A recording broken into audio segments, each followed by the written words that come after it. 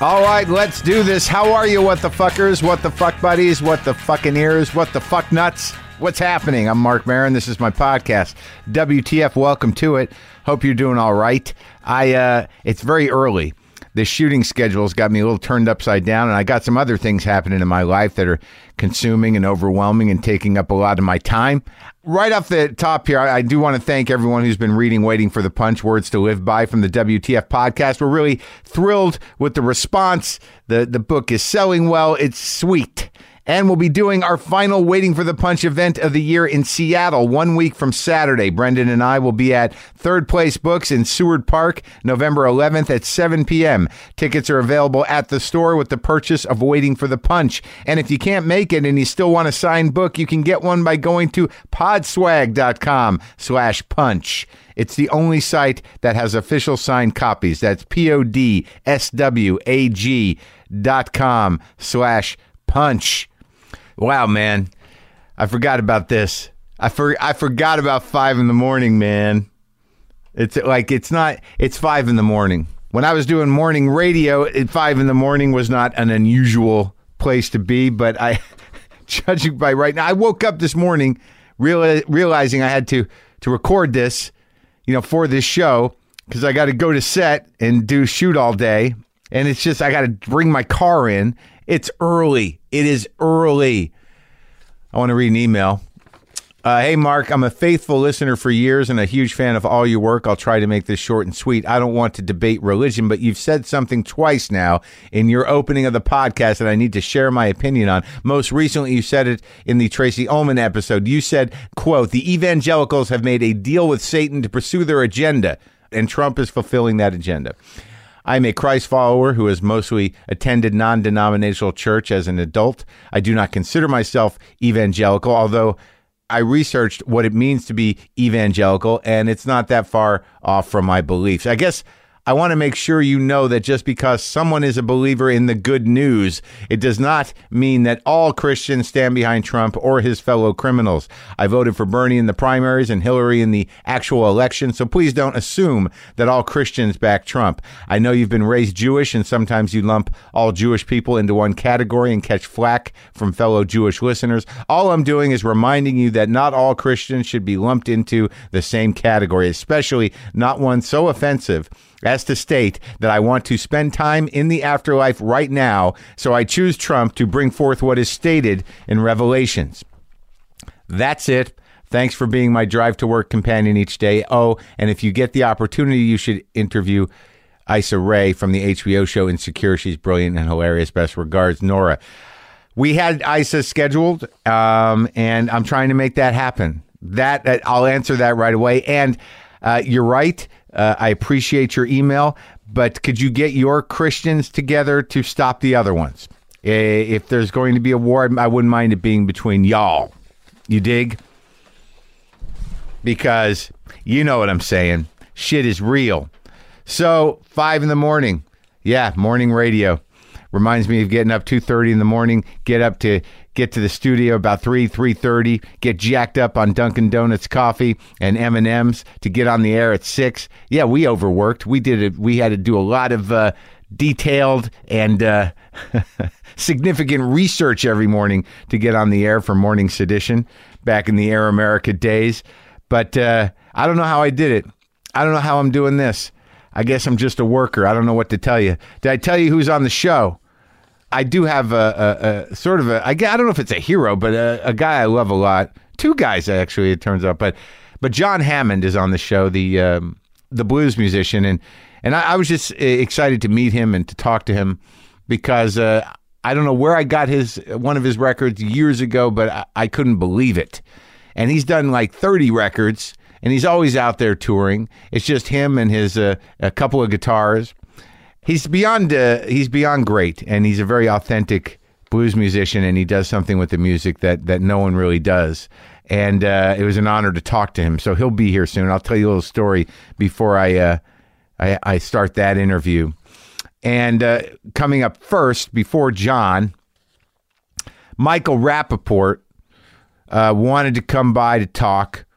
And which is when you have Michael Rapaport over, he's got a new book out, It's called This Book Has Balls, Sports Rants from the MVP of Talking Trash.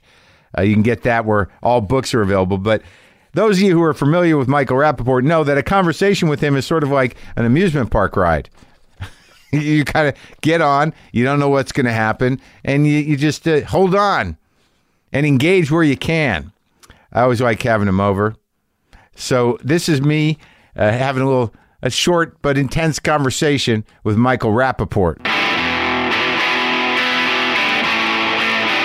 What the fuck's going on with you? Are you all right? Didn't you start some shit recently? No, what shit? I don't know. Did you, with Trump, did you start some shit? Oh, start some shit. With Trump, you're finishing shit. You're cleaning up shit. I didn't start any shit. He's like, Did you know him in New York? Did you ever deal with him? No, I never dealt with Trump. I seen him around a couple of parties and things like that. But, the thing about Trump in New York is like, we know what the fuck he's all about. We've seen him out and about chasing skirt and Forever in New York. He's we've seen him on the corner before they they fixed up times. He's a fucking 3-card Monte player. That's what he is. If you listen to him talk, like his Alabama talk last week, that was classic 3-card Monte, hustle, shuck and jive, fucking bait and switch shit. That's what he does. He's brilliant.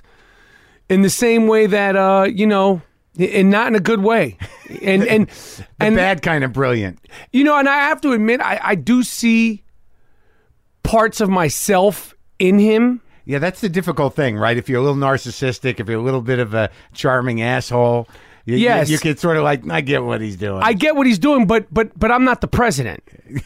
Nor would I want to be the president.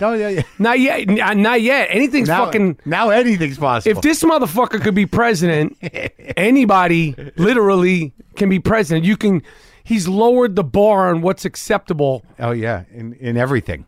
All across the board. So you got to help me out because, I got the book. This book has balls. I see, it clearly is a sporting theme. Yes, the theme of sports. Yes. Now, I am a non-sports Jew. Yes. Did we talk? There's many non-sports Jews. Did we talk about this before? We didn't. No. But you're like a full-on sports Jew. I'm a sports Jew. Yeah. I love sports. Yeah. I love sports. And what is it though? One guy said to me once when I told him I didn't like sports, he said, Frank Santarelli, a comedian, goes, "Well, how do you feel alive?" I understand that.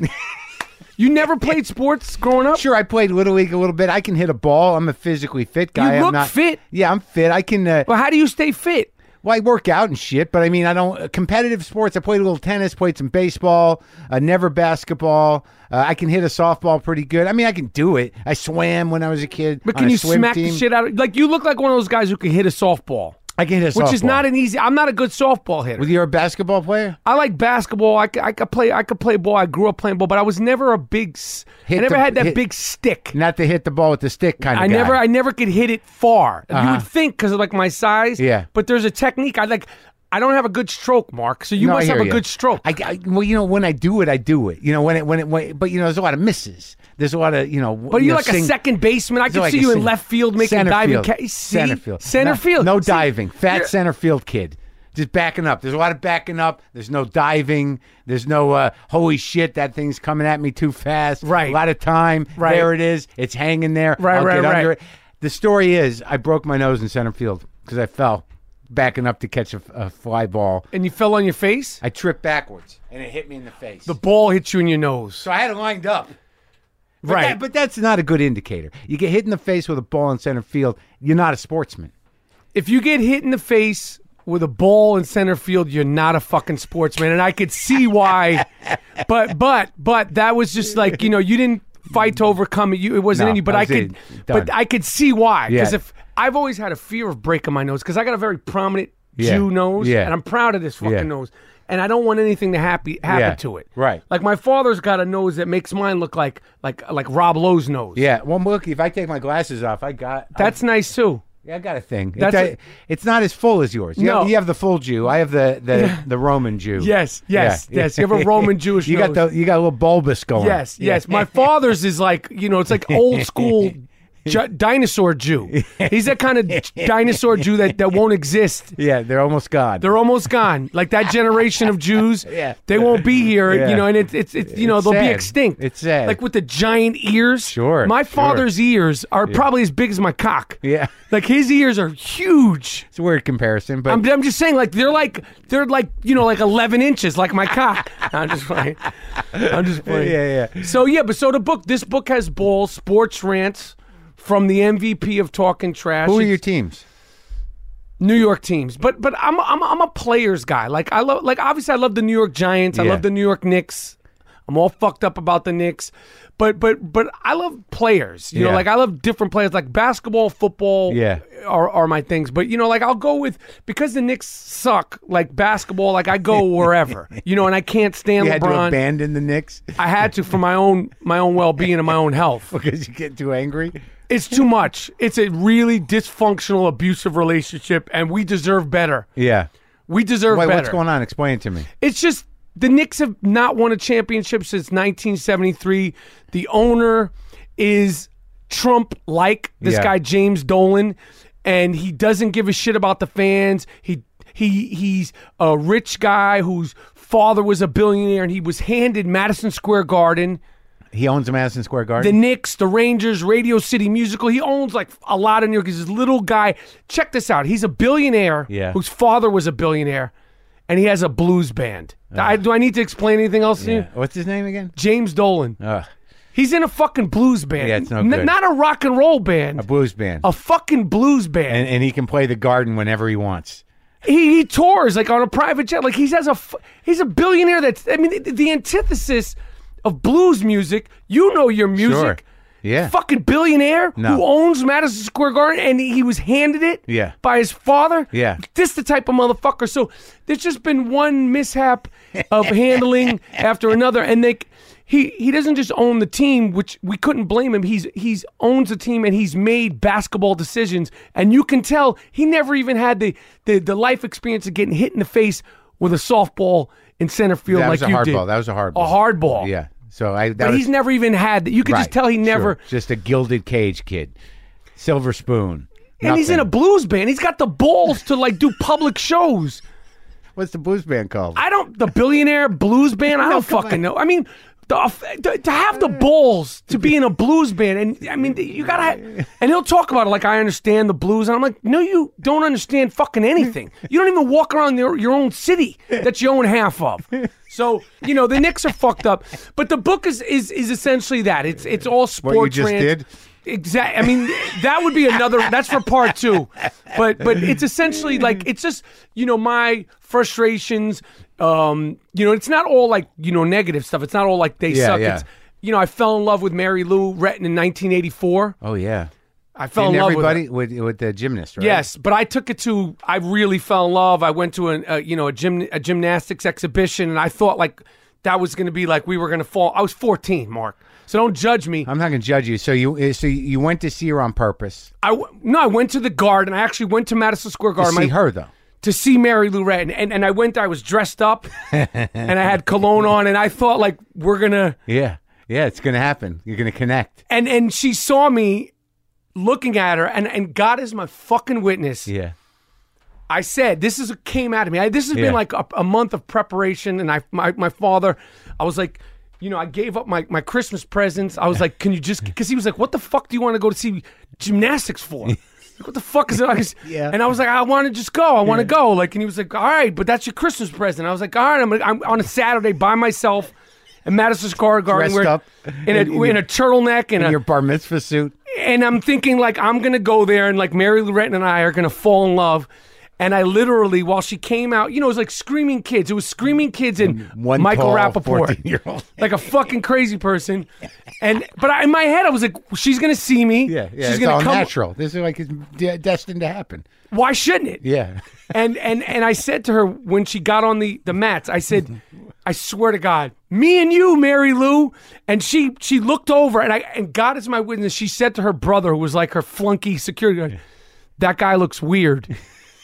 It's a true story. And I went back to my seat and then left and then walked home in the fall The fall of The sad fall of New York City by myself. The sad fall, leaves falling down. And then I went home and took down my little shrine I had made for her. No. I didn't rip it because I thought maybe we'd reconnect later, but I put it in my closet and that was the end. You know what's even more amazing to me, that if you had the opportunity to meet her now and just tell her that, she'd still be scared. Fuck. And out of all the people I've ever met over the years, I've still never met Mary Lou Retton. If you said, I got a funny story. She'd be like, that shit's not funny. Yeah. She'd be like, you're making me nervous. That guy looks weird. To her brother. Oh. So it's just shit like that. It's fun. And, whatever happened to her anyways? I don't know. She's resting her puffy little feet in West Virginia. She did a lot of jumping on those. She'll always be my sweetheart. It's funny, though. It's a scary moment when you look back on that stuff and you realize you get something in your head. Like I was thinking about the other day, how much you project. Like how much there's something here. There's got to be something here, right? And you don't know anything. There's nothing here. You're making it up. And men do that way more than women. They do it throughout their life. I think I felt something. No. You want that to be there. It's not there. Yeah, I have a friend of mine. He had a story. I'm not going to name his name. Yeah.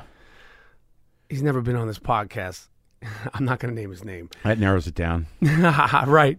But I remember he was like, yeah, me and this girl were vibing and, we were looking at each other in the eyes and, I finally went over to her and I was like, how you doing? And she was like, how you doing? And he was looking at her. He's like an eye contact guy, like, like you're having soul connection. Yeah. And he said to her, are you thinking what I'm thinking? And she was like, yeah. And then she said, it looks like rain, right? And then he was like, yeah, that's what I meant.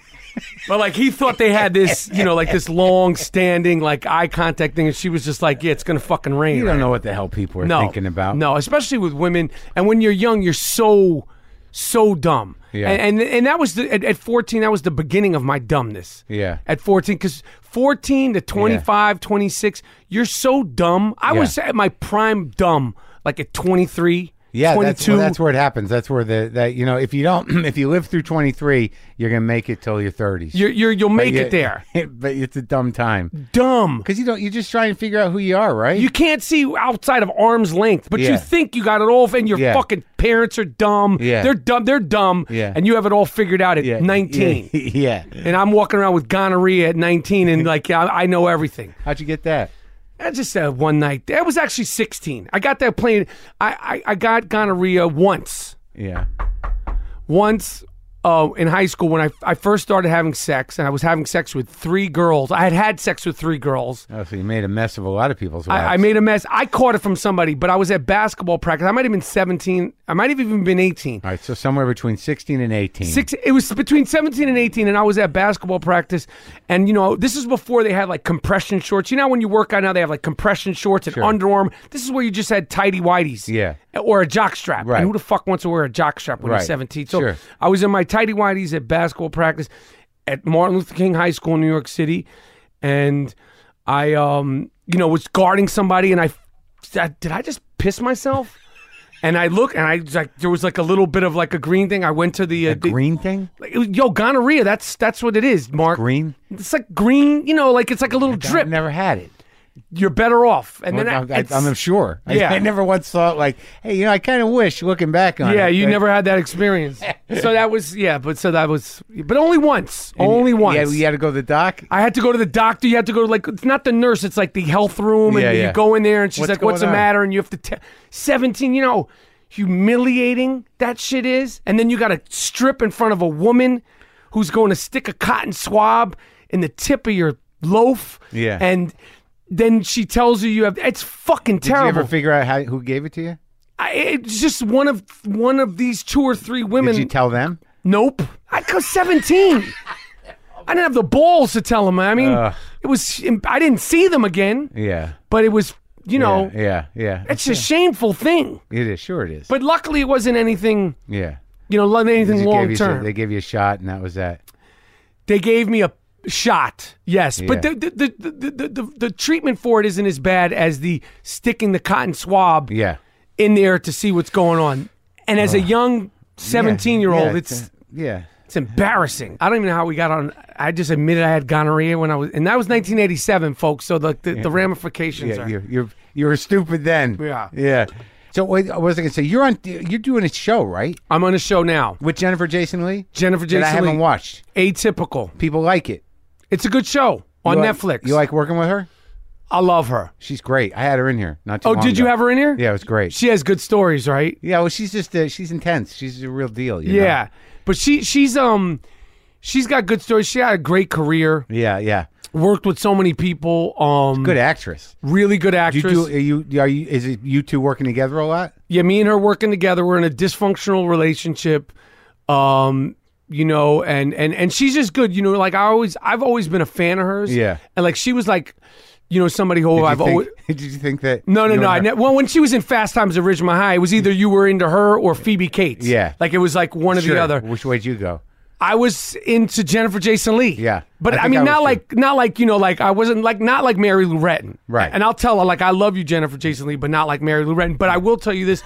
When I worked with Jennifer Jason Leigh, yeah, and we worked together for 3 months, every fucking day, the Jackson Browne song, "You Got to Be Somebody's Baby." Yeah. Because that's the song she lost her virginity to in Fast Times, right. So every day it said, I'm like, got to be, and I'm like, oh, she must have loved that. I never told her. I was too ashamed of myself. And she's cool, and like I asked her all kinds of stories, but I was like, every day I'd be listening to it it was like became my obsessive song because you play it.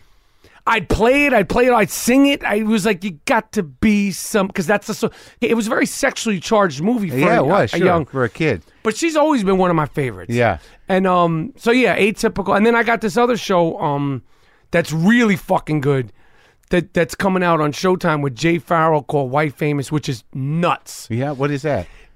Jamie Foxx used to do this bit. He's an executive producer. He used to do this bit about when he first came to Hollywood, like he had made it to a certain level of fame and success, but he wanted to become white famous, like crossover. Right. And Jay Farrell is the star of this show, and it's essentially about a young comedian, talented guy who's trying to get big. Crossover, yeah. Big. Yeah. But it's very provocative in regards to race. Yeah. You know, socially and things that go on in Hollywood, but it's really just about a guy trying to find his way and how much will he compromise or not compromise to reach his dreams. Yeah. But it's fucking nuts. And what do you play?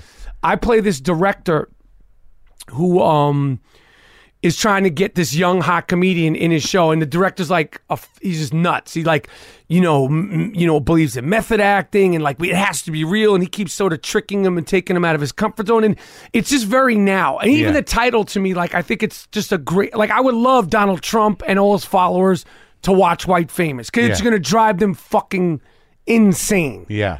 What did we talk about the last time we were here? Oh, was with Sylvester Stallone, right? Copland. Yeah, Copland. Same type of shit. But what about De Niro? You work with him? Yeah, he's my man. Yeah. I love him. Did we talk about him last time? I mean, we could talk about him. It never gets old. He's fucking Bob De Niro. Yeah. I mean, I've never talked to him about acting. Like, yeah. I've talked to him about New York and just being around him. Like, I don't want to be friends with him. Like, It's not like I wouldn't be friends with him, but I revere him and love him so much. Also, why would he want to be? He's a 7-year-old dude. He's Bob De Niro. What the fuck does he want to talk to me about? I know, yeah. I literally have been with him and met him. I've worked with him twice. Every time I see him, my heart palpitates. Like it races like a girl at a Michael Jackson concert. I just have so much respect for him, and he means so much to me, and he's influenced me and inspired me so much. But what do you talk to him about? But how you doing, Bob? What's going on? Like, I mean, when I see him, like he'll kiss me on the cheek. Yeah. Hello. Yeah. And I'm like melting, like fucking Fonzie, like I'm like literally like, like a girl running away from Fonzie. Yeah. I see him all the time at the Tribeca Film Festival. Well, he must get familiar with you because you both grew up in New York. Yeah. There's a language. Yeah, no, totally. You know, he's familiar and he knows I love him, and I've done things at the Tribeca Film Festival, and I've worked with him twice. But there's certain people that mean so much to me that I don't want to try to break that. Right. He's one of them. Don't want to ruin it in a way. It's not that he'll be disappointed. I just adore him so fucking much. And now that he's gotten older, I think he's gotten more comfortable with people like me, and the adoration that he's gotten for 40 years that has already made a very shy person even more shy. Yeah. But the fact, I mean, in my opinion, like, you know, what he's done with New York post 9/11 and the outspokenness that he's taken towards Trump. I mean, that was one of his best performances when he called him a dog, a mutt. For him to do that, who doesn't talk about anything, you know that he's crossed paths with Trump over the years. This is a guy who's like, he knows this motherfucker's a dog, a mutt, a con, a lie, a cheat.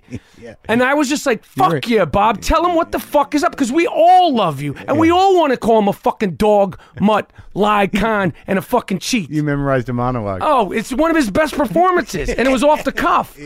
So how's everything you got? How's your kids? Good? My kids are good. They're 15 and 17. They are completely uninterested in everything I have to say or have to do. You know, it's like that white noise. Really?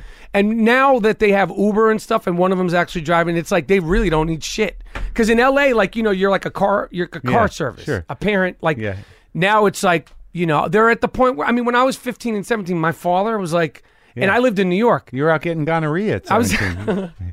You know, I'd come in, Dad, can I get $5? Dad, can I, you know, you shut the door, you come in, you go. So that's you know what's up with them, but they're good kids. They're good. They're Rapaports, but they're doing thus far. You're one of the only guys that can say that, and people are like, "Oh, okay." You know, they have tendencies and DNA stuff that they can't escape, but they're doing better than I was at 17. Yeah, are they in show business?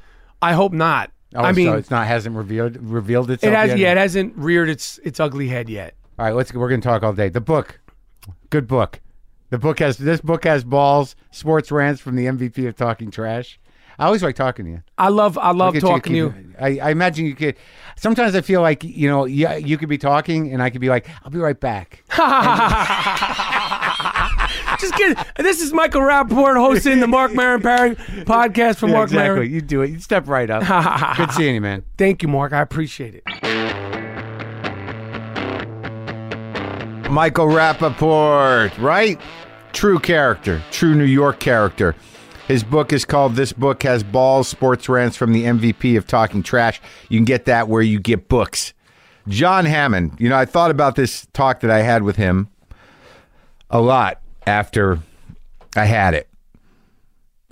His father was John Hammond Jr., who was a very famous A&R guy at Columbia Records, I believe, who signed Billie Holiday, Bob Dylan. He was involved all the way back, seemingly to the beginning of music, but he was Bruce Springsteen he signed. He was a sort of ever-present, sort of mythic A&R guy. And John Hammond, who I talked to today, is his son. It was not a close relationship from what I understand. And I don't know that I really got to the core of John Hammond here, but what's at the core is some real blues, that's for sure. And maybe some of that is from that father and son relationship. I don't know. Maybe you can hear it underneath this conversation. I'm not one to psychoanalyze. I don't want to talk too much shit, before interviews. But I found it resonant with me thinking about that, what that relationship must have been like. But my experience with John Hammond as a musician, like I had this one record years ago in high school. I don't even know where I got it. I probably got it from a box of records that they didn't want to play at the record store next to where I made sandwiches at the Posh Bagel on Central, across from University of New Mexico, next to Budget Records, which dealt in mostly R&B sounds. At the time that I got the records, the owners were kind of R&B people, and they had this box of records that they weren't going to play in the store. In that box of records, some of them changed my life. Certainly Elvis Costello's first record and the John Hammond Mileage album. And I never heard anyone play like that. He plays harmonica, and he plays guitar. Sometimes he plays a resonator guitar, steel resonator guitar. And he does it simultaneously, and he sings. And there's a pace to it. There's an intensity to it. There's something truly unique about the way John Hammond plays and sings. And he's been doing it forever. Back in the day, there were records that he made, with all different types of bands. He made some stuff I didn't realize with, Duane Allman. He did records with Levon Helm, Robbie Robertson, way back in the day. He had a great combo for a while on Source Point, and they're just an entire history of music with this guy that goes all the way back to the late 60s. But the thing that I was a strange fan because of this one record, Mileage, for years, and I was visiting my brother. For some reason, I was in Tucson, Arizona. My brother was going to school there. I don't remember what year it was. I know I wasn't sober necessarily. I don't know. I can't place it in time, but this is my memory of it. I went there.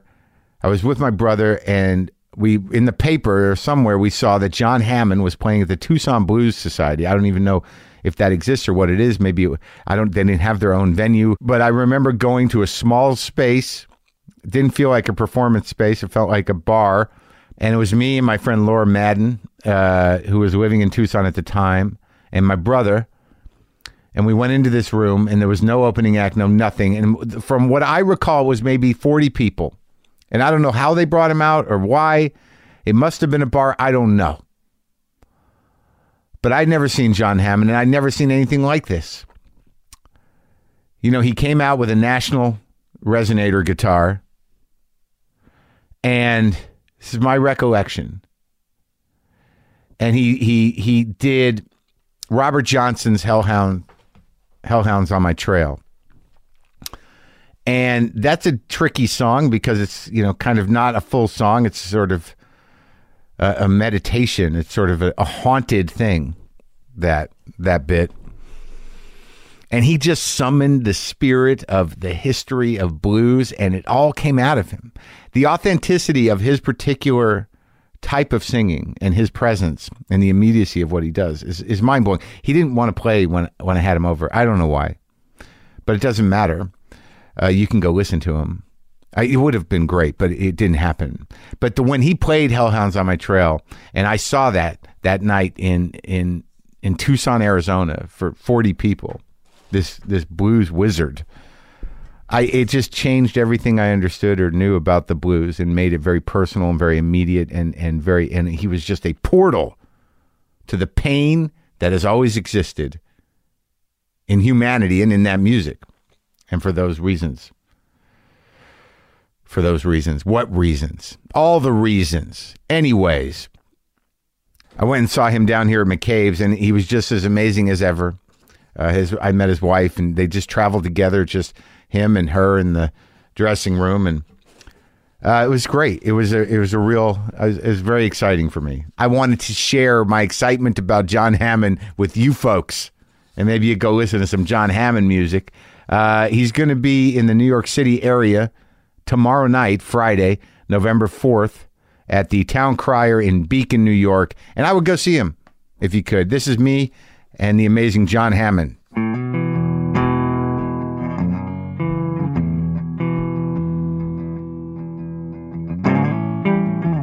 Ash Grove was one of the great clubs ever.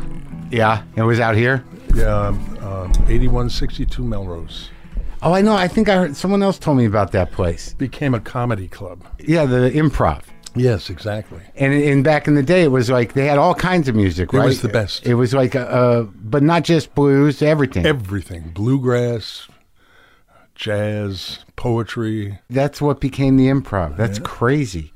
Back in the day, Cheech and Chong were a folk duo. Yeah. They did songs, and between songs, they had this patter. Yeah. That became so hysterical, the audience didn't want to hear the music anymore. Is that what happened? Yeah. I mean, they're both really good guitar players. And well, I know that Tommy was a songwriter and part of an R&B outfit, Canadian R&B outfit. I think from Vancouver. Yeah, he's from Vancouver. Yeah. And Rich Marin, he lived not far from the Ash Grove. Uh-huh. And they used to come hear me play. And when they hit with their comedy, with their record, they said, "How'd you like to go on tour with us?" So I opened for them for a bunch of times, and all through the Midwest on little chartered planes. On that first record, yeah. Oh man, they were huge. They were so funny. I mean, genuinely funny. Yeah, they were in here together. Not long ago, a few years ago, and they were in and out. As friends, but they're very close no matter what. Yeah. But to hear them both on mic in my head, just talking, I was like, "Oh shit, that's a Cheech and Chong." I know, it's wild. Yeah, they were great. Yeah. Well, like I think the first record I had of yours, like I'm 54. I just turned 54 yesterday, and I don't remember how I got. Happy birthday! Well, thank you very much.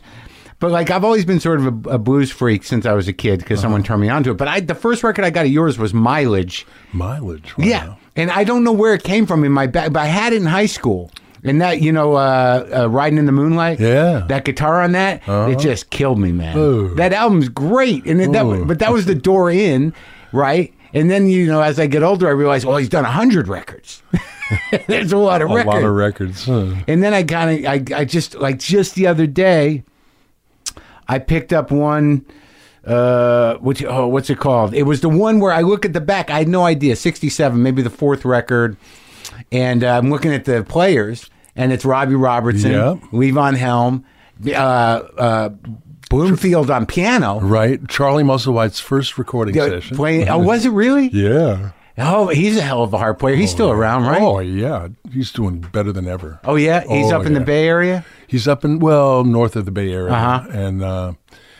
And he's doing some touring, I think, with Ben Harper. Okay. And, all right. He's doing really well. He was with Cyndi Lauper on her blues adventure. No kidding. She did a blues adventure? Yep, she did. What is that? I know, give me a break. What does that mean?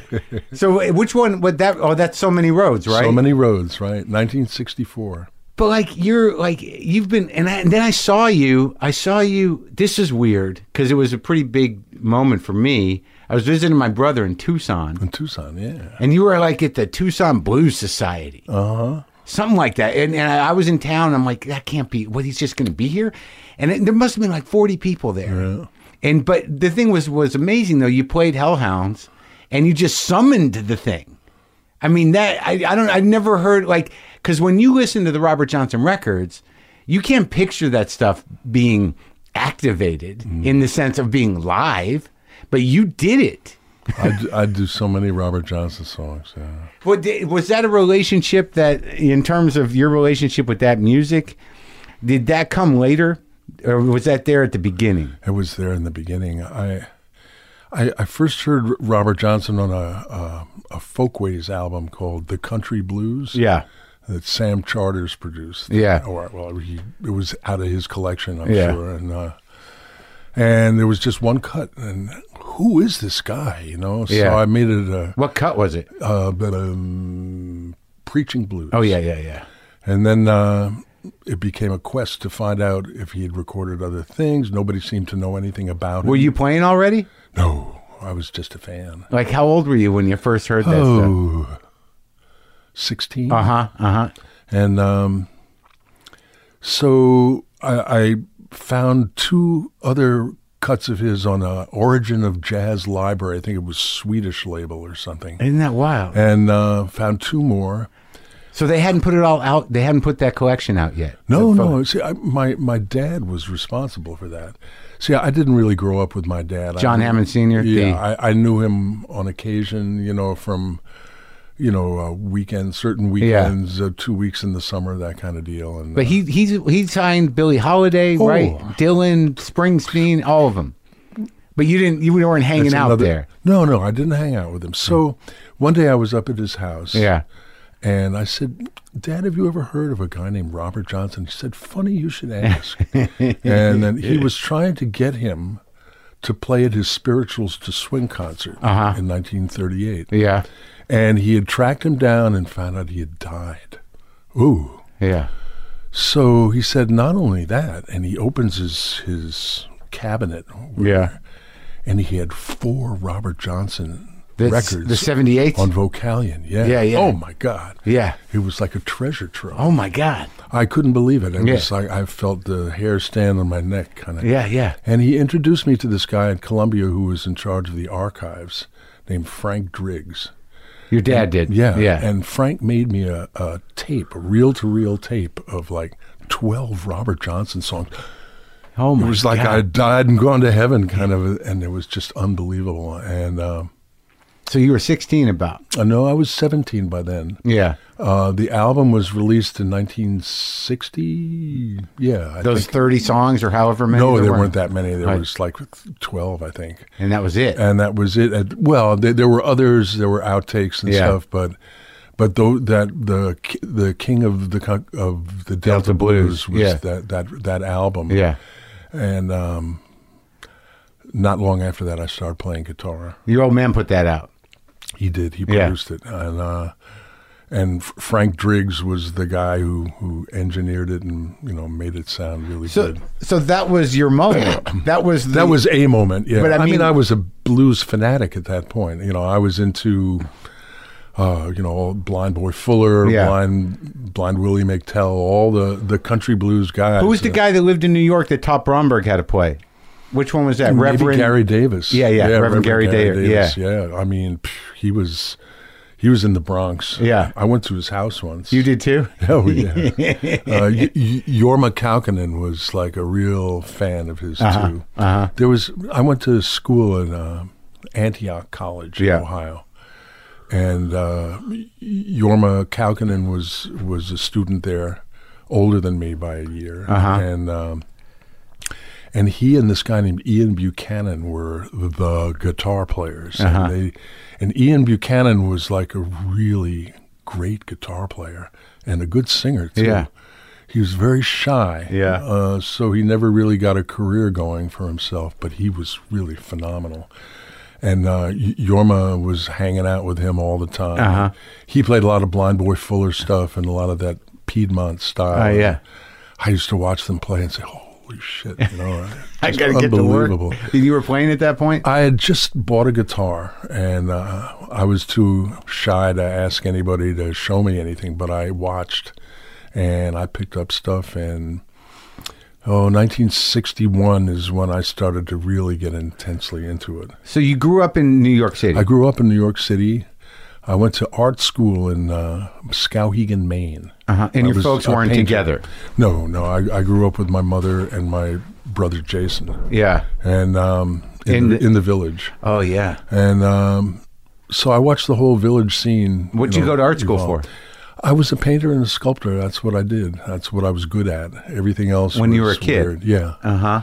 And so I got into this like very prestigious art school. Yeah. One of my roommates was a guy named David Getz. Yeah. And David, was a really good painter. Yeah. One of the teachers there was Alex Katz. Oh, sure, yeah. I know his work, yeah. Talk like this. He's from Brooklyn, And he says, I'm a painter. Not a painter, a painter. He was such a character and such a phenomenal painter and a good teacher. David Getz was one of my roommates, and I had a collection of 45s, you know, and everybody wanted my records, so there'd be parties and stuff. Yeah. I was 17. I was the youngest student ever there. And all these guys were like scholarship guys from really well-known art schools and stuff. And you were this kid. And so, I was the kid. Yeah. And David, after Skowhegan, he went to the San Francisco School of Fine Arts. And he loved to play drums and stuff, so he was always fooling around and stuff. Yeah. Well, he put together Big Brother and the Holding Company. No kidding. He was the drummer. Yeah. He was the one who got Janis Joplin and stuff. And it's a small world, It was then. Yeah. I don't know if it's small anymore, but it's certainly like that's always fascinates me about the scene. Yeah. Because you're only like the folk scene was. Rock and roll officially starts in '57, and the folk scene was even more intimate. And so there, it all you were there at the beginning. At that stuff. Saw it all happen. So why'd you give up painting? Because once I had that guitar and started to sing those songs that I loved, that's all I wanted to do. It's like I found my calling. So you start playing guitar at what age? 61. I was 18. That's late.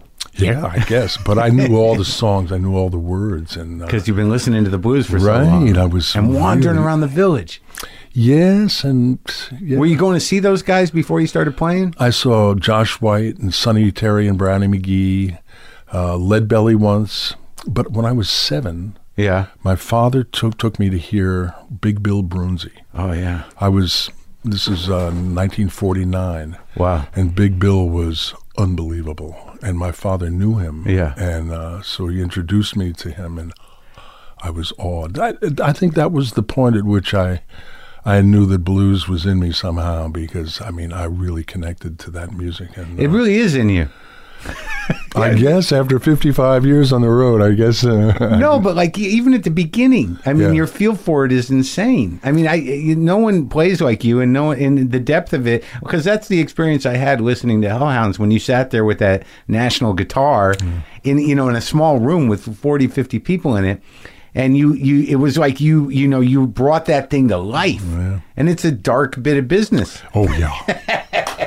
No, I mean, I was into it completely. I think that club was called Terry and Zeke's Friendly Bar in Tucson. And there was a great DJ called Kid Squid, and Kid Squid had this great collection of records. I mean, all kind of stuff, from blues to funky R&B to a lot of rockabilly stuff. I mean, he was the best DJ I ever heard, and he made me up some cassettes for the road. Oh yeah. Oh, they were phenomenal. Oh, that's sweet. In 1961, I made a trek to Chicago, hoping to see Muddy Waters or Howlin Wolf. Yeah. And I met Michael Bloomfield and Charlie Musselwhite, and they took me all around to all these clubs, and I got to see Wolf and Muddy. And no kidding. And not only was Michael a great guitar player, Muddy and Wolf would call him up to sit in on the bandstand. Like, no shit. God, he was 17 and I was 18, and he was just amazing. And you just met him? You just found him at the University of Chicago? There was a folk festival going on, and you went to see it? No, I went. I didn't know Chicago at all, and then I met Michael and them, and they showed me around. And Charlie was a kid too? Charlie was a kid too. If you turned sideways, you couldn't see him. He was really? String bean. Lanky? Oh, yeah. So that was before Bloomfield was playing with anybody? That's before he was playing with anybody. With Paul Butterfield, right? Yeah. Well, I mean, Paul and Michael had a kind of love-hate relationship. Wasn't he in the band or no? Oh, he was First eventually. But the way it turned out was that, Paul wanted to be the guy. Yeah. He had Elvin Bishop playing guitar with him. Right. And he wouldn't let Elvin take a solo. But he's a harmonica player. Paul. Yeah, he took all the solos. So no guitar solos, just all. No, I get it. Yeah, right. Yeah, I get it. Just in the pocket. Man. No kidding. So Elektra Records said the only way we'll record you, Paul, is if you have a lead guitar player. And it's got to be Michael Bloomfield. Ooh. And I don't think Paul was very happy about that. But they made some great records. And, they did. And Bloomfield went on to play with Dylan in those seminal sort of first Elektra I introduced him to Dylan. You did? I introduced the band Come on. to Dylan. Dylan and I were really good friends. When Bob first moved to New York, there were three guys, Kerner, Ray, and Glover. And they were from Minneapolis. Yeah. And they were hanging out in New York playing gigs at coffee houses. And they were really good. Yeah. Dave Ray played a 12-string guitar. John Kerner played 6-string, and Tony Glover played harmonica. And they were just wonderful. Yeah. And when Dylan came to New York, they introduced me to Bob. Because they were from Minneapolis. They knew him from back then. And we got along really well right off the bat. And Bob was, like a Woody Guthrie guy. Yeah. He had talking blues and stuff and he was fantastic. I mean, what a great solo, man. That guy could really grab you, Yeah. Was he hanging out with Ramblin' Jack then? Oh, yeah. He knew Jack. The whole folk scene was so intense. Dave Van Ronk and all these great players in New York. I mean, and you were in it too? Oh yeah, I was there. Now, what year was this? 1961 and 2. So you're playing out now? Yeah, I'm playing in little clubs, the pass your hat coffee houses, but not like Cafe Wah or the cafe. Well, the Cafe Wah didn't come until a little later. Okay, but there were others, the Fat Black Pussycat, and all these joints. And me and Dylan Richie Havens. Oh, yeah. John Sebastian. A guy who called himself Juan Moreno. I think his name was Peter Cohen. Yeah. But he played flamenco style. And, there was a scene. It was really a great scene. It was intense. And this is before it blew up. This is like as it was... This was 61, early 62. And there was that one record store or that had... The Folklore Center? Yeah. Yeah. It was like the headquarters. Izzy Young ran the whole thing. Dave Van Ronk was like the mayor of... I mean, he knew everybody. Anybody coming through that played a little blues or whatever would hang out with Dave Van Ronk. And then those old blues guys got integrated into this scene, correct? Later. Oh, it was later. So you meet Dylan and you meet the guys from the band. No. Okay. I was playing gigs starting 62. My career, I came to Los Angeles in March of 62. Really? And I started my whole career here. No kidding. I went as far away from home as I could get and made myself up. And was playing at the Ash Grove and the Troubadour. You moved here? I moved here, yeah. I was ready to be somebody else, you know. I wanted to be John Hammond, the blues singer. Not John Hammond, the kid of the guy. Right, I mean, lots of luck with that. From the neighborhood, or or the but painter. Anyway, I was out here for about 8 months. I got my first gig through Hoyt Axton. Oh, yeah. Hoyt was just the greatest guy. Oh man, what a wonderful human being. And he got me my first paying gig in Southgate at the Satire Club. Frank and Joyce Thompson owned this place, and it was wonderful. From there, I played at the Insomniac. Where was Bob that? Hare. That was in Hermosa Beach. Oh wow. Oh, and these were paying gigs. And you're with a band or just on the guitar? No, I just play solo. That was to me, that was the art. If you could pull it off as a solo, that was like being Robert Johnson or Willie McTell or Blind Boy Full. That was the thing for me. So anyway, I worked all these gigs out here. Who are you working with? Who's on the shows with you? Oh, God. I was so many. I played at the Ash Grove as an audition for opening for the Staple Singers. Oh. And they were awesome. They were just pops on guitar, Roebuck Staples, Mavis, Purvis, and Cleotha. I saw you open for them, I think, at the Bottom Line. Yeah. Like maybe a decade ago or so. Is that possible? That's very possible. And I remember worked a lot of shows with them. I remember watching you, and I saw a string pop in the second song, and I was like, oh, God damn it. Now he's got to deal with that. I can change it in 20 seconds. No problem. Anyway. So Staples and Pop Staples, you know, I played my little set, and he came up to me and said, son, I don't know how in the world you learned to play like that. But whatever you do, don't stop. And it just filled me with a whole room. You know, I mean, I just knew this was, you know, it was going to happen. Anyway, that's amazing. I got to meet all these players out here. I started to work often at the Ash Grove. Yeah. The Ash Grove was the greatest club. I worked shows there with Lightning Hopkins, with Doc Watson. Oh, yeah, Taj said he used to be a door guy there. Yeah, he was. That's who it was. Taj moved here from Boston. Yeah. And Taj, put together the Rising Suns. They were so good. Oh, yeah. That first record? Oh. Yeah. It sounds like a chess record. I mean, Ry Cooder. Oh, yeah. And Jesse Ed Davis. Oh, my God, these guys could really play. And Taj was a great harmonica player and a great guitar player. He was the real deal. And you said you opened for Wolf? Yeah, I opened for Wolf at the Ash Grove for a week. It was incredible. With his whole band, with Hubert and the guys? Yeah, Hubert, the whole package. Wow. And Wolf told me stories and stuff. I mean, he was really nice to me. I mean, he really thought I could play. And you can play. But you were like 22? I was less. I was maybe 20, 21. And you were still, it was just you and the guitar? Yeah, that's all I aspired. And then I came back to New York, and I auditioned at Gertie's Folk City, which was the club in New York, and I got the gig, and me and Phil Oakes played for a week and were held over for a week. Wow. And we both got signed up to Vanguard Records. Vanguard, I've been playing for less than a year professionally, and I had my first recording deal. And I knew Bob really well at the time. And Bob Dylan? Bob, yeah. Bob was the guy. You still talk to him? No. Not really? No, Bob is, he's off in Bobland. Yes.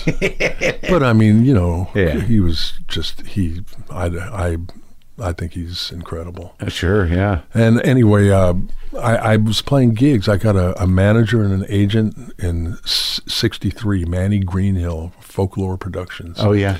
And I got all these gigs in Canada, Toronto, Ottawa, Montreal. Really? Did they like you better up there or something? No, there was a folk scene that was happening. There was a circuit. So this is still before the blues folded in?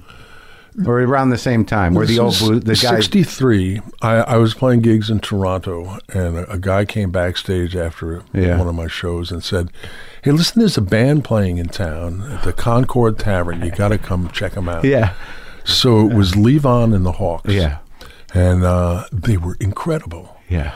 And Robbie was like so intense, such a great guitar player. And Levon could sing his ass off. And they had a piano player named Richard Manuel. And he was phenomenal. Yeah. And he could sing too. Yeah, I mean, they were great. So anyway, they would call me up and sit in. And we became really good friends. You'd go sit in with them. Yeah. Yeah, yeah. And then they would come down. See, they were the backup band for Ronnie Hawkins. Ronnie Hawkins, They left Ronnie and went out on their own, but played a lot of the same gigs that Ronnie played when he came to the U.S. So they'd come down to Jersey Shore. Tony Mart was one of the clubs they played, and Joey D's Starlighter Lounge. Yeah. And I'd come and sit in with them and stuff, and one day they were trying to get a recording deal in New York, and it wasn't happening. And I was already signed to Vanguard. So I said, "Well, how would you guys like to play with me on a record?" Yeah. I said, "Sure, what the heck?" And so I invited Bob to the session, and Michael Bloomfield and Charlie were in town that week. And we had one session. That's 3 hours, and we made that whole album in 3 hours. In so many roads? So many roads. 3 hours. Yeah, Vanguard thought that they were kind of scruffy. Oh, yeah. And but anyway, I mean, it came out real good. I introduced everybody to Dylan. Yeah. The next thing I know, Robbie and Levon are playing with Dylan, And wow. It's like, so I'd introduced them all to Dylan, who used everybody. He used Michael Bloomfield. Bob and I were really good friends, and he really respected where I came from. And well, it was probably, too, because that wasn't really his world. And, he was a blues fan, though. Right. Oh, of course. Always. Right, but he really built the folk thing. That's right. Yeah. So when he broke out, it was monumental. And it was a smart next step. The blues, electric blues. Thing. It was his thing. He really... he had the vision, and he did. I talked to Robbie. You did? Well, I have. And when he talks about that tour, he was like, "Oh my God, they're just getting booed off stage everywhere." And it must have been unbelievable. I can't imagine how. And then he wanted to do more. Yeah, And if he hadn't sadly had that motorcycle accident, the band might not ever happen. I know. Tell me about it, man. It's wild. Wow, it's too much. So what? So the first 3 records you just dumped all at once? They all came out in '64. Your first 3? No. My first album I recorded in December of '62. Okay. It was released that right. summer. Yeah. And then I went into the studio again that fall. I made Big City Blues. Yeah. And then the next year I made an album called Country Blues, which right. is I also to that this acoustic morning. solo. Yeah. And then that fall, it was, I think, November or so of '64. We did this So Many Roads album. And then Robbie and I went up to the Brill Building, Tin Pan Alley, into Lieber and Stoller's office. You did, yeah. And we talked them into giving us a session to do a demo single. And they had a studio. The Rolling Stones were in town, and they'd come to hear me play the year before. The Stones. Yeah. So Brian Jones and Bill Wyman came to the recording date. I got Bill to play bass on it. Yeah. And Rick Danko. And they had a studio drummer named Charles Otis from New Orleans who had come up on Lieber and Stoller's request. And so we were going to make 2 sides, right? Yeah. And we had a 3-hour session, and we cut like 18 songs. No kidding. Yeah. And that's... it became I Can Tell. Right. Yeah.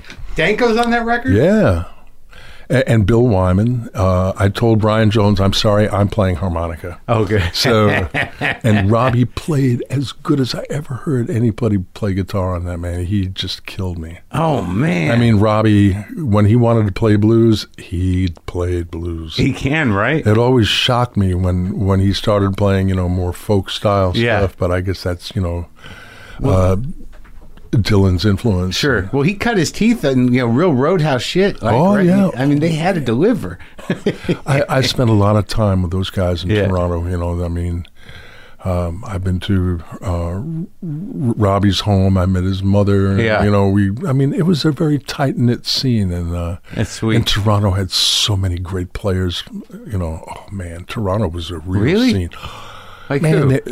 Like who? David Clayton Thomas. Oh, yeah, had a band called Powerhouse. Yeah. And they were phenomenal. There's just like a lot of people doing it up there. Yeah. Oh, man. Were you a fan of like the British guys? Not really, not in the beginning. But when the Stones came to hear me play, and I got to know Brian Jones, and Brian was a blues fanatic just like me. He was into it. And if he had lived, I suppose they'd still be, doing a whole lot more blues. Was that like 65, 66? 64 and 5. So early on. That's when I knew them, yeah. And anyway... because they were a real blues band. That's what they wanted. Yeah. I was on shows with Fleetwood Mac. Peter Green. Oh, man. I was on shows with them, and I heard them play, and I said, this is a blues band. No kidding. And the next thing I know, they're doing rock and roll. And well, he kind of spun out somehow. Yeah, whatever. I don't know. Listen, I don't want to get into, I don't. Sure, I didn't know everybody that well, so I didn't know. He was a hell of a player, though, huh? Oh, yeah, man. And Jeremy Spencer. Yeah. Ooh, man, these guys were into it big time. They were great. Blues fanatics. Yeah. That was the thing. That's the thing, really, wasn't it? Eric Clapton. I did my first tour in England in 65. Yeah. I went over there, not knowing much about the scene, and I met everybody. I went on tour with John Mayall. Oh, yeah. And I met Eric Clapton, who was playing guitar with him. And Eric was just... phenomenal. I mean, his idol was Freddie King. Freddie King, yeah. And he had that down. And, yeah. But he is also like brilliant. I mean, he had that upper vision, I guess. He really knew what he was all about. And that was when he was playing with the Blues Breakers? Yeah, the Blues Breakers. Yeah. And I met Stevie Winwood. And I mean, these guys were really great players. I met Georgie Fame. There was a guy named Graham Bond, the Atomic Bond. Yeah, he played the organ and the saxophone at the same time. Sure, yeah. He was nuts, man. This guy was out there. Yeah. I was over in England, and Bob came and played his first show. Yeah. In England, and invited me to the Royal Albert Hall to hear him play, and he killed it. With the band? Oh, no. Just by himself? By himself. Oh, before, yeah. Joan Baez was there. Oh, my. And I was hanging out in the back, and everything was being filmed by the Penny Bakers and whatever it was. Oh, that's that tour, the Don't Look Back tour, right? From the movie. Right. And then after the show, there was this big party, and there were the Beatles. Come on. Yeah, I know. John Lennon walks up to me, and he says, Dr. Kildare. And I said, no. He says, I know. He said, how would you like to drive around Hyde Park in my Rolls Royce? I said, okay. And we drove around, and it was really cool, really cool. And I mean, John Lennon was something else, man. Sweet guy. And, God, funny, right? So great and funny and brilliant. I felt intimidated, honestly. But you had a good time. Oh man, Yeah. So anyway, I went back to the U.S. and all full of myself, and I was 65, and 66 I was hanging out in the Village playing at the Gaslight. Yeah. And I mean, it seems like so much happens in a short time when you're happening, you know. Yeah. And I was playing at the Gaslight. Yeah. A friend of mine, Ben Affelbaum, came down and said, "Man, there's a guy playing across the street at the Cafe Wah. He's playing stuff off your record." I said, "Ooh." So I went over between sets, and it was Jimi Hendrix. Yeah. He called himself Jimmy James at the time. And, and he was hanging out, and when he got done playing, I was introduced to him, and he said, "Man, I'm starving. Can you get me a gig?" Yeah. So I'd played a show at a place called the Cafe Ogogo. Howard Solomon was the owner, and so I went over to Howard the next day, and I said, "You know, if I put a band together," he said, "I got an opening next week." So I put this little band together with Jimmy James playing lead guitar. Come on. I think every musician that was in New York came to the show. We were there for a week. Because of just they knew about you guys? Yeah. I mean, man, Jimmy was unbelievable. He played with his teeth. He was just awesome. Was this like before the Isley Brothers, or like hadn't he played with them a little bit, or after? Okay. He'd been on the road with Curtis Knight, right? And he was fired from the band for being too good in New York. Yeah, probably upstaging him, and so he was just hanging out in New York. He was kind of stranded, and so you put a band together. I put the band together. Who's playing bass? Oh God, there was so many guys sat in with us. Oh really?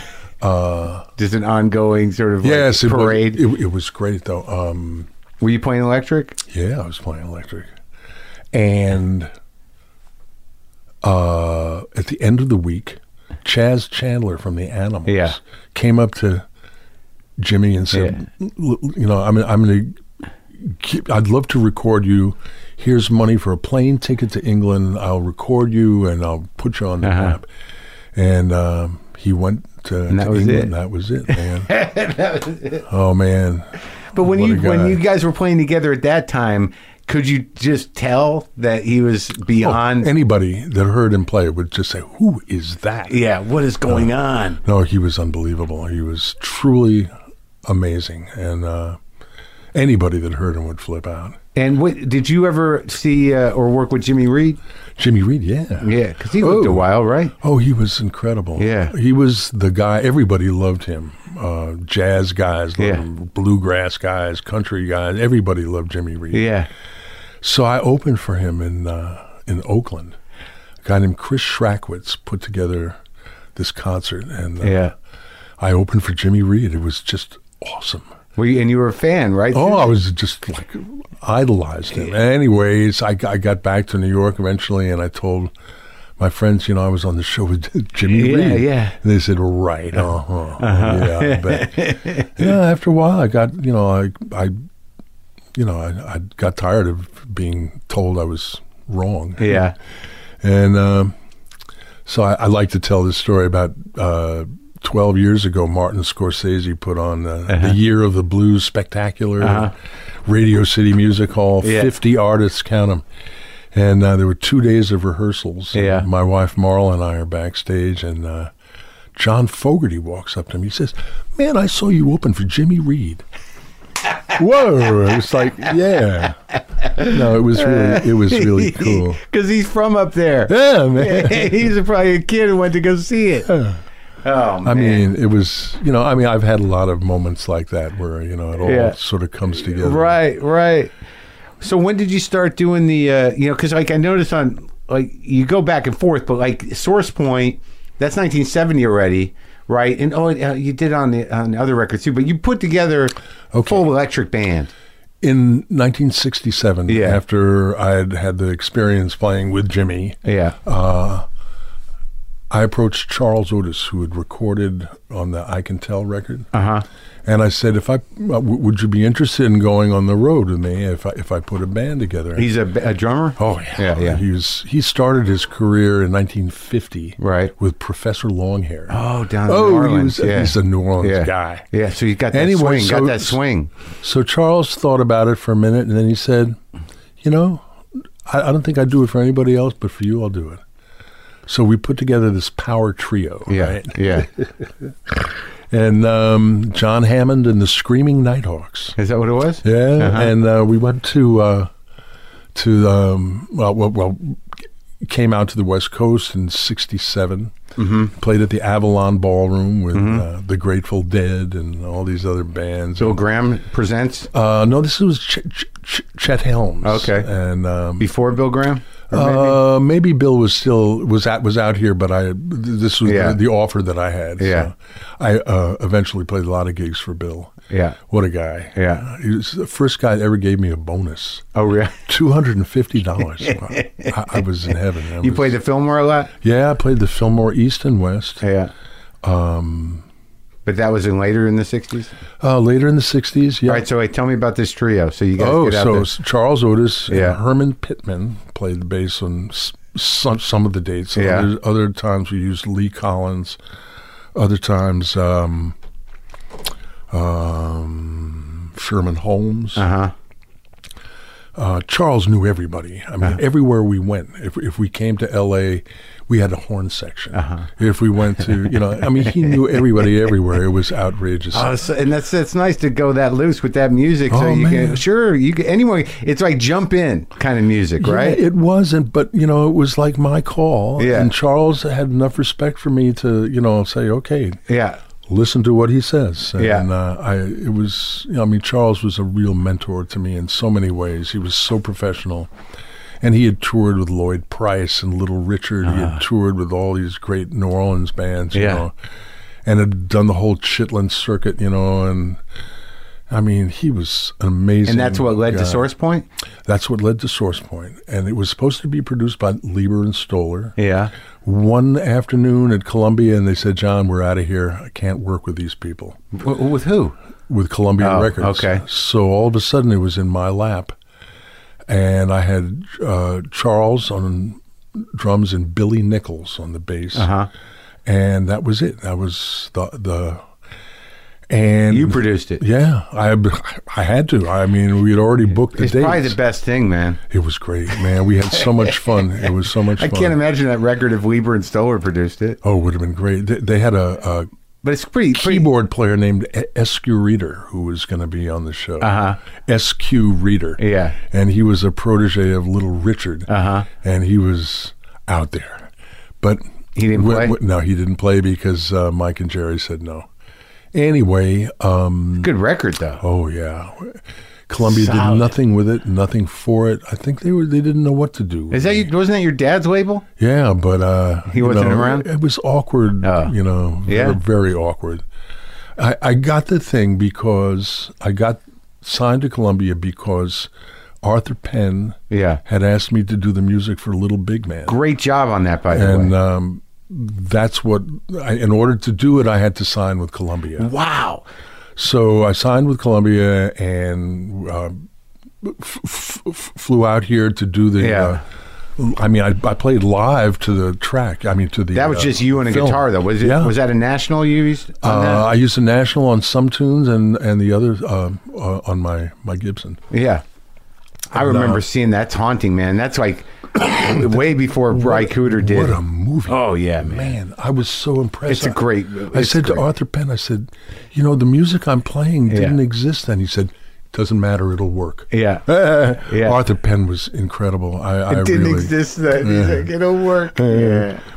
Anyway, because he had done Bonnie and Clyde with Flat and Scruggs, and that worked. Yeah, that's right. Yeah. I remember that the opening scene with with Hoffman and the old man. Turn that thing on. Yeah, right. Turn that thing on. Right, man. Yeah. Oh, so that's how you got into Columbia. Yeah, that's how through the side kind of. Yeah. So we made Source Point, and they just sat on it. And you had one of those. You had one of those gold top deluxe. Yes, I did. It sounds so fucking good on that record, man. I had so much fun making that record. Anyway, the band was together. We were touring. Yeah. And then, we weren't getting any promotion. I was not making bucks, whatever. Right.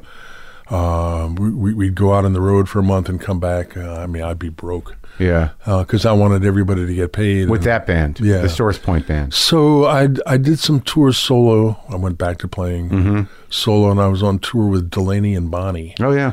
And Delaney kept saying, man, I'd love to produce a record on you. Yeah. So I went up to Columbia, and Clive Davis had just become the guy at Columbia, and I said to him, Delaney and Bonnie want to produce an album on me, and Clive looked at me and said, who? And they had the #1 and #2 singles on the Billboard charts. Yeah. I said, Delaney and Bonnie, and I showed him. He says, oh. Yeah. So anyway, I came back out here, and we made I'm Satisfied. Yeah. That was #2 for Columbia. And Delaney said to me, man, if this ain't a hit record, I'm going to kiss your ass on Broadway. That's what he said to me. And Clive Davis was so impressed with Delaney and Bonnie that he signed them, bought everything they ever did for Atlantic, gave him a bonus check for $250,000. I know this because Delaney showed me the check. Yeah. And they did nothing for me. And they went in the studio with Delaney and Bonnie, and a month later they got divorced, and then nothing ever happened. Oh, my God. Oh, my God. They keep the money? What's that? Oh, I'm sure they kept the money. But anyway, that was the end of that. And then the third record I made for Columbia was with Michael Bloomfield and Dr. John. Oh, yeah, I have that record. Triumvirate. How do you feel about that record? I thought it was really good. There were some cuts on it I thought could have been, hit records or whatever, but never got promoted because every record label, Columbia, Atlantic, everybody got investigated by the FBI for payola. Yeah. Bad time. So there was no promotion, no nothing. We had just taped. It's heartbreaking. Yeah, it was kind of a bummer for me. And so I went from Columbia, I went to Capricorn. Yeah. Because I had gotten to know Duane Allman really well. He had recorded an album, my last one for Atlantic. Which one? It was called Southern Fried. Oh, and he's on that? Yeah, man, is he ever? I got to get that record. And we got we got to be really good friends, and Duane was phenomenal. He's another guy that was sort of had the gift, right? Kind of Awesome. I've worked with some great guitar players. No kidding. Yeah. Anyway, so Duane had died. I had gone to Capricorn because he said, we got a really good deal down there. So I went down to Macon and I made an album called Can't Beat the Kid. Yeah. On Capricorn. And then he died? No, Duane had died before. Already? Oh, yeah. I mean, but I had done gigs with the Allman Brothers, sure. And I had signed up with the Paragon Agency in Macon. Yeah. And that was not good for me. Yeah. I opened for Wet Willie and Charlie Daniels and Marshall Tucker and all these boogie bands, and it didn't work. I got booed off the stage half the time. Oh, fuck you, man! We want the Allman Brothers. Yeah. We want So it was one of those gulpers. Brutal. It was tough, and I was on a gig in Vancouver, BC, with John Hyatt, and John Hyatt's agent was this guy Mike Kappas. Yeah, and he had just formed an agency called Rosebud. Right.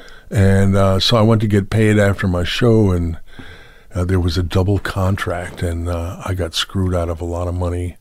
And Mike was there. He watched the whole deal go down. That was my last show for Paragon Agency. Yeah.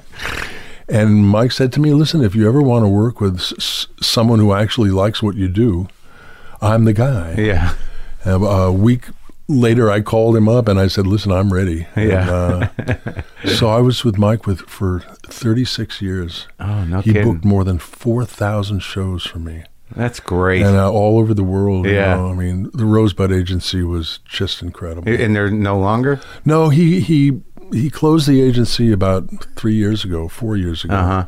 And he had done so much. I mean, he did Muddy Waters and Willie Dixon and Luther Allison, all these incredible blues and roots players, Los Lobos, John Hyatt, Robert Cray. I mean, Mike Kappas was the guy. Yeah. He was really wonderful. And so anyway, he retired. Yeah, he basically, although he's still very active and he does, he's got his hands in a lot of pies. What was your relationship with Muddy? Did you have one? Oh yeah, I worked a lot of gigs with Muddy. In fact, I got Muddy to sign with the Rosebud Agency. Oh, you did? Yeah. No, I mean, there was another just king of kings. He and Wolf were like unbelievable. So different too, kind of, yeah, right? Totally different. And they weren't the best of friends. No. Well, they were fighting each other. Yeah, well, they were, competitive. Back in the day, the Chicago chess years. Yeah. It was, everybody wanted to be the guy. Yeah. My wife, Marla, I had met Marla in 1989, and we got together in 1990. And she saw me through all of these years of sort of being rediscovered, put on the map again. And she was basically took care of a lot of the production stuff. She kept track of all the things that I did well or that, oh, yeah? wasn't so perfect. Well, why don't you do that one again, John? Yeah. Oh, no kidding. Oh, she's got ears. Big time. And when these periods, though, because, you've put out, 30 or 35 records? Albums. 35 albums. You, seem to do one every year or so. You tour your ass off. Yeah, I have to assume that you over the years, you got a good following. Oh, yeah. I mean, it's going as well as it ever did for me. I mean, maybe better, but I'm not playing as many gigs. Sure. I'll be 75. Yikes. Yeah, and you put it all in. Yeah, no, I'm still having fun. I mean, this is still good, but it's, it's something that I got to pace myself. Otherwise, I'm just going to melt or something. But in the downtime, you didn't seem to get bitter, did you? Life is weird, and I knew that from the beginning. When I told my father this is what I was going to do, he said, "This is a big mistake." And the business is the business. It's really rough. But I got to imagine, having that father, and then knowing Bob Dylan, then knowing your dad signed Bob Dylan.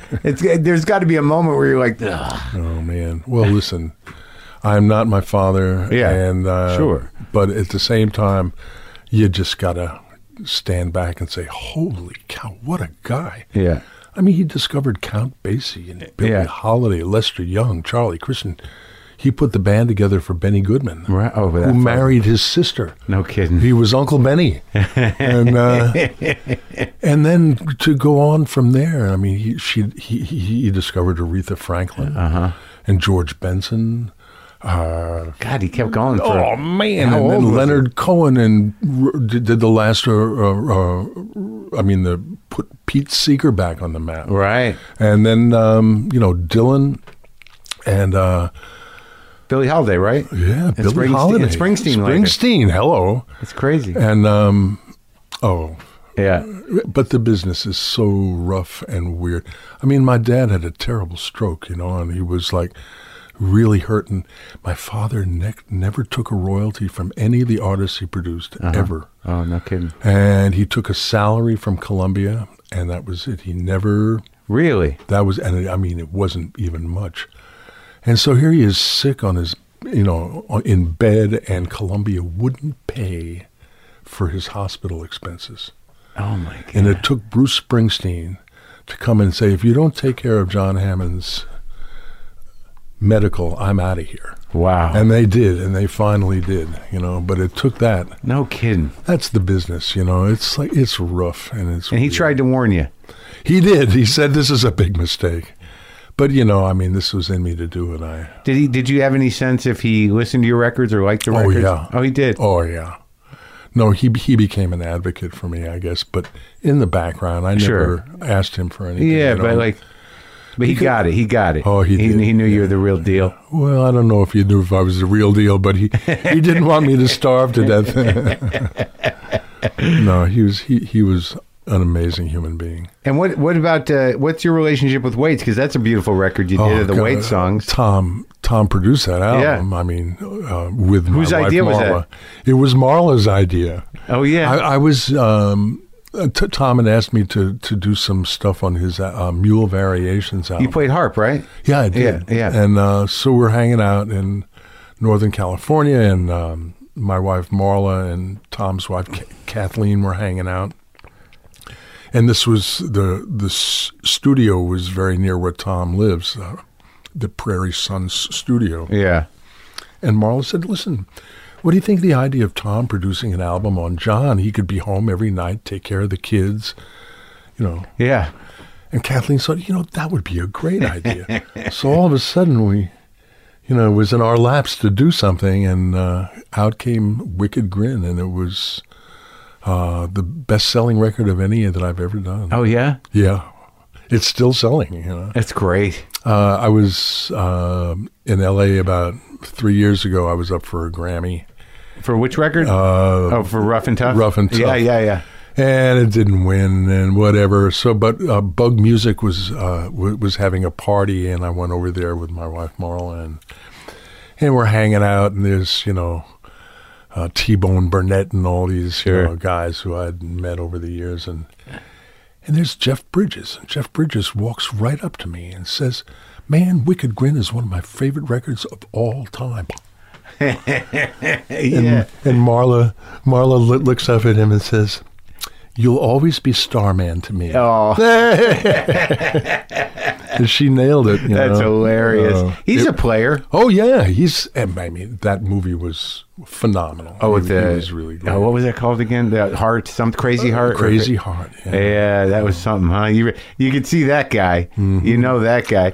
Well, do you feel like you get the respect, though? Yeah, it seems like the blues community loves you, and that you get the respect, you get the Hall of Fame. I'm in the Blues Hall of Fame. Yeah. Who knew? And you've certainly gotten nominated for Grammys a lot. I'm sad. Yeah. I'm sorry you didn't win one. I did win one. For a collection? Yeah. Yeah. Back in '83. Yeah. As the guy handed it to me, says, "If the horn falls off, it can be replaced for $75. That's what he said? That's what he said. As he's handing it to you? Yeah. And you did the search for Robert Johnson. Right. Yeah. That was intense. Yeah. Mississippi, Alabama. You went down there? Tennessee. Yeah. Texas. Yeah. This was an English film crew that had really done their homework. Uh-huh. And were you the host or the guide? Or I was the host guide, on camera, no script. Yeah. Chris Hunt was the producer for, it was for Channel 4 in England. And Kaz Gorham was the director, and we went to all these places where they had been a year before and scouted out locations and people. Mm-hmm. And there I was on camera with these guys, and I didn't know what to say half the time, but it came off. And you just engaged with it? Yeah, I got right into it, man, because I realized it wasn't going to be about selling his soul to the devil or something stupid. It was really who he was and where he traveled. And did you know all that stuff? I knew bits and pieces, but I found out way more than I ever thought I'd know. Did it move you? Yeah, big time. There were guys that had gone to school with Robert, old girlfriends of his. No kidding. I mean, feeling connected like that was like really intense. Did you ever hear those ones that they slowed down? Did you like the songs?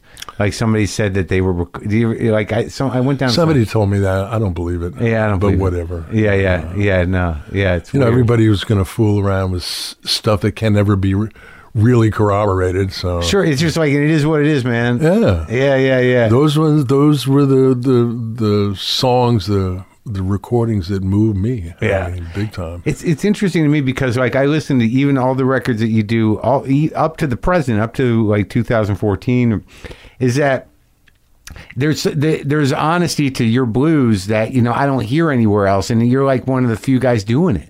Do you feel like it's a responsibility? You just love doing it? I just love doing it. I feel so lucky, to be still happening and rocking. And my wife, Marla, is like somebody that really helps make it happen. I'm a real Luddite when it comes to computers and smartphones and stuff. I'm a dummy. Oh, yeah? And she's right on top of it and takes care of stuff that, Oh, good. I'm a lucky guy. Where are you living now? I live in Jersey City. Okay. We've been there for 22 years. And what happened to your gold top? I gave it to a guy named Jimmy Thackeray, who played with a band called the Nighthawks. And haven't seen it since. I was told, man, that thing is worth $100,000. A 1959 gold Les Paul. That's a new reissue from Gibson. Those are beautiful. Yeah, what's that other one that other weird Gibson that you had on the cover of you're like in the grass? Oh, right. With that corner. It was a guitar that belonged to Felix Cavalier. At Atlantic, we had one afternoon to do this photo shoot, and I didn't have my guitar with me, and why don't you use this one? And, it's a wild-looking guitar. What was that thing? It's a Barney Kessel model. Oh, okay. Yeah. Well, look, man, it was great talking to you. Oh, Mark, what a pleasure.